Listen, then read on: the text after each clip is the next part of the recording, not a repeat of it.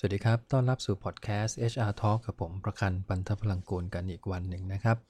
ประเด็นวันนี้ต่อเนื่องจากเมื่อวานนะฮะที่เราคุยกันเรื่องของการทำ Competency ก็มีท่านผู้ฟังหลายท่านก็แจ้งมานะครับทาง Inbox ว่ามันเป็นประโยชน์สำหรับเขาซึ่งในหลายองค์กรก็กำลังจะเริ่มทำในช่วงจังหวะที่ยังมีโควิดอยู่อย่างเงี้ยฮะเพราะว่าเขาบอกว่างานตอนนี้ยังไม่ค่อยเยอะนักดังนั้นเราเข้ามาปรับปรุงระบบ HR ในบางเรื่องก็เลยสามารถจะเอาประเด็นเมื่อวานไปใช้ประโยชน์ได้ทีนี้ประเด็นที่ตามมาก็คือหลังจากที่ทำเสร็จแล้วเนี่ยจะมีวิธีการที่จะทำให้ตัว competency เนี่ยเอาไปใช้งานได้อย่างประสบความสำเร็จได้อย่างไรเพราะว่าหลายองค์กรนะครับเท่าที่ผมเจอมาเนี่ยก็เป็นประเด็นปัญหาเยอะทีเดียวว่าทำ core competency ทำ managerial competency เสร็จเรียบร้อยแล้วก็กลายเป็นตัว competency ที่วางแปะไว้เฉยๆไม่ได้เอามาใช้ในการบริหารจัดการเรื่องของ HR แต่อย่างใดคำถามคือเราอุตส่าห์เหนื่อยสร้างระบบนี้ขึ้นมาแล้วเนี่ยเราจะมีวิธีการยังไงที่จะทำให้มันใช้งานได้อย่างประสบความสำเร็จนะครับฉะนั้นสิ่งแรกที่ผมอยากจะแนะนำก็คือ competency ถ้าเราจะทำให้สามารถเอาไปใช้งานได้จริงเนี่ยตั้งแต่การคิดตัว competency ละจะต้องคิดให้สอดคล้องกับตัวองค์กรนะโดยเฉพาะเรื่องของ vision mission คือมันต้องไปด้วยกันและไอ้ vision mission ก็ไม่ใช่แค่เขียนขึ้นมาเพื่อเป็นตัวคำพูดสวยหรูแล้วก็แปะเอาไว้นะครับแต่มันจะต้องเป็น vision mission ที่เราตั้งใจที่จะทำมันให้เกิดขึ้นให้ได้ด้วยความตั้งใจตรงนั้นอ่ะมันจะสามารถดึงเอา competency ที่สอดคล้องกับการที่จะไปสู่เป้าหมายตรงนั้นออกมาได้อย่างชัดเจนมากขึ้นแล้วก็อีกอันนึงก็คือถ้าเป็นไปได้เอาให้มันสอดคล้องกับตัว core value ขององค์กรโดยเฉพาะกับทีมผู้บริหารนี่แหละฮะที่มองว่าเราก็จะต้องปั้นองค์กรให้ไปสู่รูปแบบนี้ให้ได้ไอ้คำว่ารูปแบบเนี้ยทางผู้บริหารเองมีสไตล์การทำงานแบบไหนมีวิธีการคิดวิธีการทำงานแบบไหนนะฮะเรื่องของแรงกระตุ้นแรงขับเช่น drive ในการทำงานของเขาเป็นยังไงส่วนใหญ่พวกนี้มันจะสะท้อนออกมาในมุมของวิถีชีวิตการทำงานของเขาในองค์กรซึ่งสุดท้ายมันจะกลายเป็นวัฒนธรรมขององค์กรนี่แหละบางองค์กรนี่ผู้บริหารนี่เป็นคนที่ชอบคิดอะไรใหม่ๆตลอดดังนั้นเขาจะวางระบบนะฮะตัว competency หลักของเขาเนี่ยคือเรื่องของ initiative เลยเพราะเขาต้องการให้องค์กรเขาไปสู่คือ key success factor เนี่ยมันไปสู่เรื่องของinitiative ทางด้าน product and service ดังนั้นเขาก็ต้องมีคนที่เข้ามารองรับในมุมนี้นะเพราะฉะนั้นถ้า competency ที่เราคิดออกมามันสอดคล้องกับ vision mission รวมถึง core value หรือ culture ของเราเนี่ยเราจะใช้มันได้เป็นธรรมชาติมากขึ้นอันนี้คือตัวแรกเลยนะฮะที่จะทำให้เราใช้มันได้อย่างประสบความสำเร็จบางองค์กรมี core competency ชุดหนึ่ง core value ชุดหนึ่งมี culture อีกแบบหนึ่งถ้าเป็นแบบนี้โอกาสในการใช้ competency ให้สำเร็จเนี่ยน้อยมากเพราะว่ามึนกันก่อนนะฮะว่าตกลงจะเอาตัวไหนกันแน่บางตัวเหมือนกันบางตัวต่างกันสรุปแล้วจะให้ผมเลือกตัวไหนในการประเมินผลจะต้องทำยังไงในแง่ของ culture กันแน่คนมึนถ้าเมื่อไหร่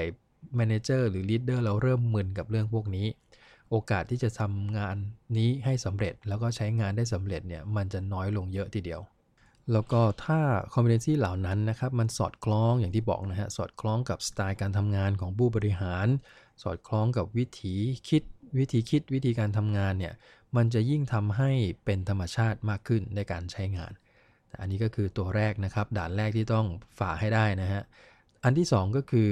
ถ้าเรามี core หรือมี managerial อะไรก็แล้วแต่ถ้า competency ของเราเนี่ยมีเยอะตัวเกินไปมันก็จะยิ่งทำให้เกิดความสับสนอันนี้ต้องระวังนะครับคือบางองค์กรเนี่ยเคยไปช่วยทำเวิร์กช็อปนะฮะปรากฏว่าทีมผู้บริหารเนี่ยชอบมาก competency ชุดนี้ก็ดีอันนี้ก็ดีอันนี้ก็อยากให้พนักงานมีอันนั้นก็ชอบทำยังไงดีสุดท้ายเลือกมาประมาณสัก20ตัวมันเยอะเกิน20ตัวเนี่ยเราก็พยายามจะกรองว่าเฮ้ยท่านมันเยอะไปไม่งั้นพนักงานจะมึนมากแต่ผู้บริหารบางคนนะฮะโดยเฉพาะตัวท็อปนะฮะเขาก็จะบอกว่าเฮ้ยเนี่ยมันคือสิ่งที่เราต้องมีผมก็พยายามแนะนำว่ากรุ๊ปได้ไหมคือนึกภาพนะฮะ competency 20 รายการในลิสต์ในแบบประเมินในคุณสมบัติต่างๆคือเยอะอดีนะครับแต่ว่าในการที่จะทำให้มันใช้งานได้จริงบางครั้งเยอะไปมันอาจจะทำให้การเอาไปใช้มันไม่ practical หรือว่ามันเป็นไปได้ยากในทางปฏิบัตินะครับดังนั้นวิธีการก็คือกรอง เมื่อวานที่คุยไปนะฮะคือกรองในที่นี้ก็คือตัวไหนที่มีแง่มุมคล้ายๆกันเช่น collaboration กับ teamwork เนี่ยบางคนก็จะชอบทั้ง2ตัวเนี้ยเราก็จะบอกเฮ้ยมันคล้ายๆกันไหมทั้ง2ตัวนี้เราเอามาเชื่อมโยงกันให้เป็นเรื่องเดียวกันได้ไหมบางอันจะเป็นเรื่องของadaptability กับเรื่องของ change อย่างเงี้ยการปรับตัวกับการเปลี่ยนแปลงมันอยู่เครือใกล้ๆกันนี่มันน่าจะเอามากรุ๊ปรวมกันไหมอันนี้ก็เป็นทางออกอีกทางหนึ่งนะครับไม่ตัดออกก็กรุ๊ปรวมยุบตัวที่คล้ายๆกันมีแง่มุมคล้ายๆกันเข้าด้วยกันแต่ก็อันนี้ก็พอทำได้มันจะทำให้ลิสต์ตัวนี้มันจำนวน core competency จำนวน competency มันจะน้อยลงพอน้อยลงโอกาสจะเอาไปใช้ให้เกิดประโยชน์แล้วก็สำเร็จเนี่ยมันก็มีมากขึ้นนะฮะคำถามคือสักกี่ตัวดีเอาว่าอ้างอิงจากตัวที่ผมทำ survey HR benchmarking ใน compensation survey ของ Think People ของผมเนี่ยทุกปีเนี่ยนะฮะเราจะมีหัวข้อที่เรียกว่า competency โดยเฉพาะ core competency จำนวน competency ที่นิยมใช้กันค่าเฉลี่ยของบ้านเราอยู่ที่5ตัวแต่ก็ไม่ได้แนะนำว่าจะต้องตามนี้นะฮะบางท่านอาจจะบอกว่าด้วยวิสัยทัศน์ของเรามันน่าจะ6หรือบางคนก็บอกน่าจะ7ตัวหรือบางคนก็ชอบเอาคำพูดภาษาอังกฤษ1คำออกมาเช่นอันนี้ตัวอย่างนะฮะอาจจะไม่มีใครใช้ก็ได้คำว่า family อย่างเงี้ย F มาจากอะไร A มาจากอะไรเพื่อเป็นตัวแทนของ core competency ของเราบางแห่งก็4ตัวก็มี CARE care ก็คือสามารถที่จะสื่อได้พวกนี้ก็อยู่ที่วิธีการคิดของแต่ละแห่งเพียงแต่ว่าถ้าเราคิดออกมาแล้วจำนวนมันไม่ควรจะเยอะเกินนะครับอันนี้ก็เป็นประเด็นที่2นะครับพยายามอย่าให้มันมีจำนวนเยอะนักถ้าเยอะไปแล้วโอกาสสำเร็จในการใช้งานก็จะยากขึ้นประเด็นที่3ก็คือ Line Manager ขาดความรู้เรื่องพวกนี้ในทางปฏิบัติจริงๆแล้ว competency ทุกตัวในการใช้งาน HR แทบจะไม่ได้ใช้เลยนะครับคนที่จะใช้งาน competency คือคนที่เป็น Line Manager มากกว่าเพราะเขาต้องดูแลลูกน้องนะตั้งแต่หาคนเข้ามาจะหาแบบไหน Competency ก็เข้าไปช่วยแทรกซึมในการคัดเลือกคนละถ้า Line Manager รู้ว่าถ้าเราต้องการคนที่มีทีมเวิร์กดีๆต้องถามยังไงต้องดูยังไงเราก็เอา Competency พวกนี้ให้กับ Line Manager สามารถจะตีความใช้งานได้ถ้าเขาใช้ในการพัฒนาล่ะชุดนี้ Line Manager รู้แล้วใช่ไหมว่ามีกี่ตัวและแต่ละตัวจะต้องพัฒนามุมไหนพนักงานของเราต้องแสดงพฤติกรรมอะไรออกมาบ้าง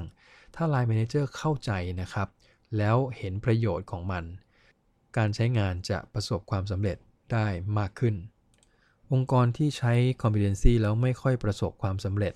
ตามที่ต้องการเนี่ยก็คือลืมชี้แจงลืมแจ้งลืมเล่าหรือแม้กระทั่งลืม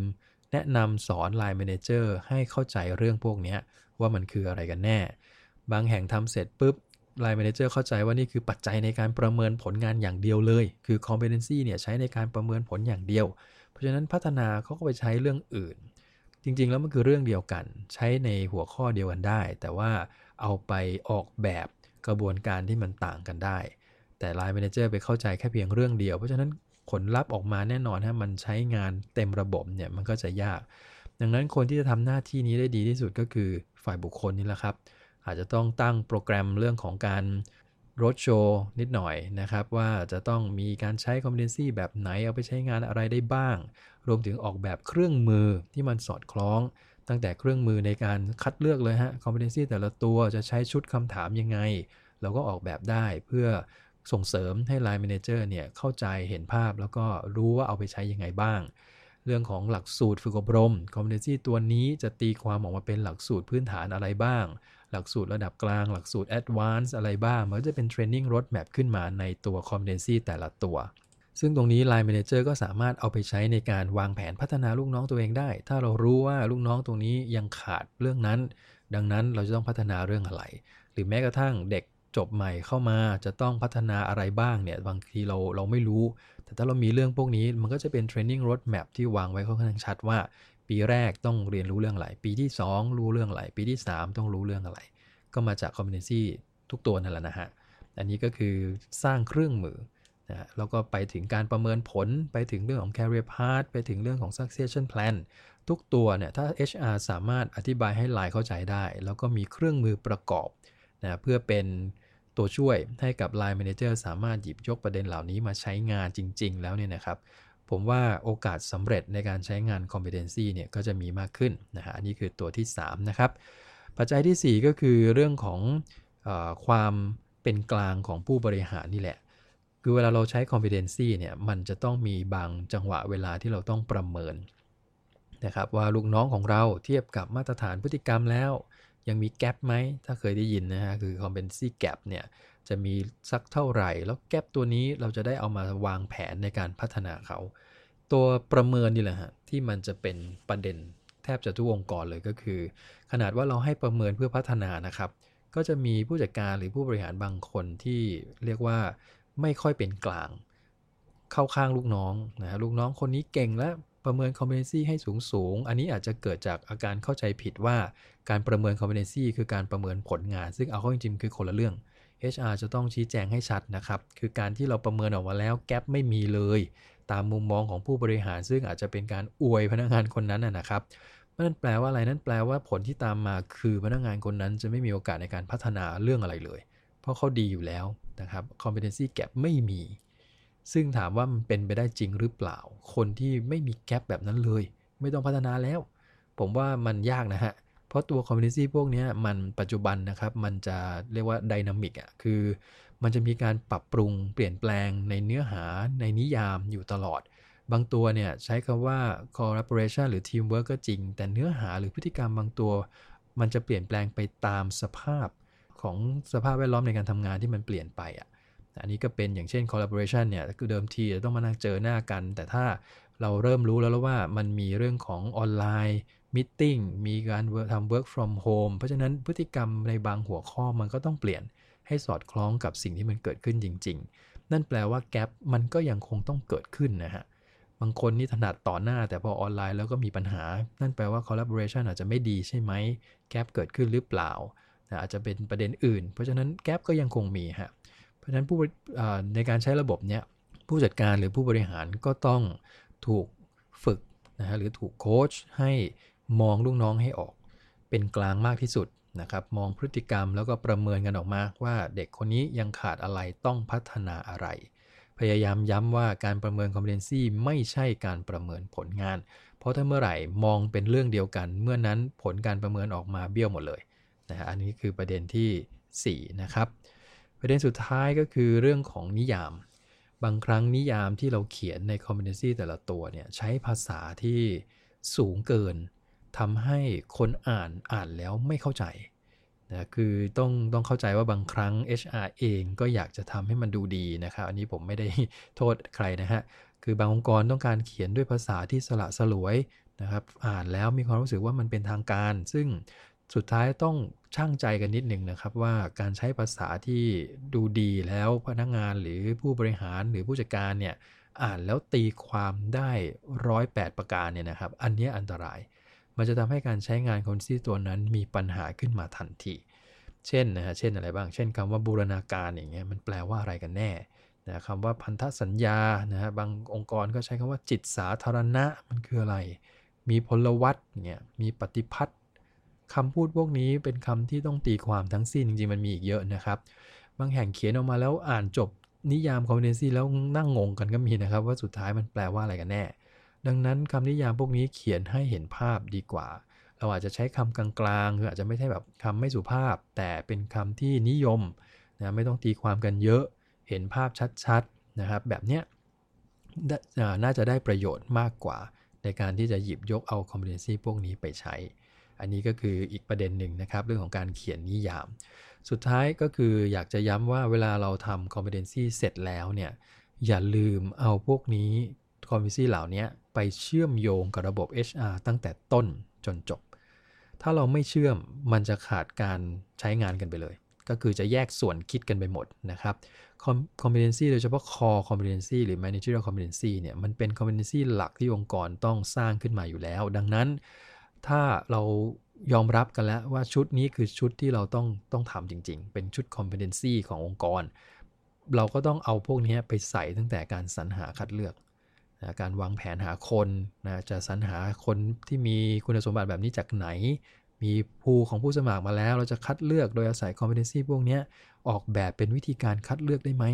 บางตัวมันเป็นพฤติกรรมล้วนๆเราอาจจะใช้การสัมภาษณ์ได้ไม่100%ต้องดีไซน์วิธีการคัดเลือกโดยใช้การสร้างสถานการณ์บางอย่างขึ้นมาระหว่างการคุยกันใช่ไหมเราสามารถแยก competency แต่ละตัวมาเป็นคำถามมาเป็นสถานการณ์มาเป็นกรณีที่เราจะใช้ในการคัดเลือกได้ถ้าเราใช้แบบนี้จริงๆนะครับโอกาสใช้งานสำเร็จมันมีเยอะนะครับรวมถึงแตกออกมาเป็นหลักสูตรอย่างที่บอกฮะหลักสูตรว่า competency 5 ตัวเนี้ยแต่ละตัวจะมีหลักสูตรพื้นฐานอะไรระดับกลางระดับสูงมีอะไรบ้างนอกจากนั้นมีวิธีการพัฒนายังไงที่แตกต่างกันโคชชิ่งนะฮะเมนทอริงหรือจะต้องเป็นลักษณะของการทำ job shadowing อะไรแบบเนี้ยต้องดีไซน์มันสอดคล้องกับ competency แต่ละตัวหลังจากนั้นก็มาผูกกับการประเมินผลอันนี้แน่นอนว่าเป็นส่วนใหญ่ที่ทำกันละเอา competency มาใส่ในแบบฟอร์มประเมินผลเพื่อดูว่าเขาทำได้ดีไม่ดีแสดงพฤติกรรมทีโดดเด่นสักแค่ไหนเป็นต้นแล้วก็นอกจากนั้นก็ควรจะมาผูกกับเรื่องของระบบ career path เช่นถ้าจะเติบโตไปยังหน่วยงานโทษฮะเติบโตไปยังตำแหน่งที่สูงขึ้นถัดไปเนี่ย competency ตัวไหนสำคัญกว่าต้องมีถ้าไม่มีขึ้นไม่ได้อย่างเช่นบางองค์กรเขาบอกเลยนะฮะว่าการที่จะเป็นพนักงานแล้วก็ขึ้นไปเป็น first line manager หรือผู้จัดการระดับต้นเนี่ย competency ที่สำคัญก็คือเรื่องของ communication ต้องสื่อสารรู้เรื่องทั้งพูดทั้งฟังต้องฟังแล้วเข้าใจแต่ถ้าคุณยังพูดเป็นอย่างเดียวแต่ฟังคนอื่นไม่เป็นอันนี้ก็ยังต้องชะลอไปก่อนยังไม่ให้เลื่อนอันนี้เป็นต้นคือเอาไปผูกกับ career path อะครับว่าตำแหน่งถ้าเป็นคอต้องได้ตัวไหน managerial ต้องได้ตัวไหนเป็นพื้นฐานแล้วค่อยไปพัฒนาต่อคือมันต้องมีฐานที่ดีนะโดย competency ชุดนั้นอะแล้วเราก็จะได้สามารถพัฒนาคนกลุ่มนี้ต่อไปได้ง่ายขึ้นนี่ก็เป็นตัวอย่างของการเชื่อมโยงนะครับดังนั้นถ้าเราต้องการจะทำ competency คือทำเสร็จแล้วต้องการจะเอาไปใช้ให้ประสบผลอย่างที่เราต้องการเนี่ยนี่คือคำแนะนำทั้งหมดประมาณ 5-6 ประเด็นก็ลองเอาไปพิจารณาดูก็ได้นะครับว่าองค์กรของเราต้องไปเพิ่มเติมประเด็นไหนนะฮะลองเอาไปปรับใช้ดูอีกทีหนึ่งนะครับก็ฝากประเด็นวันนี้ไว้เท่านี้นะฮะพบกันใหม่ในครั้งหน้าครับผมขอบคุณครับสวัสดีครับ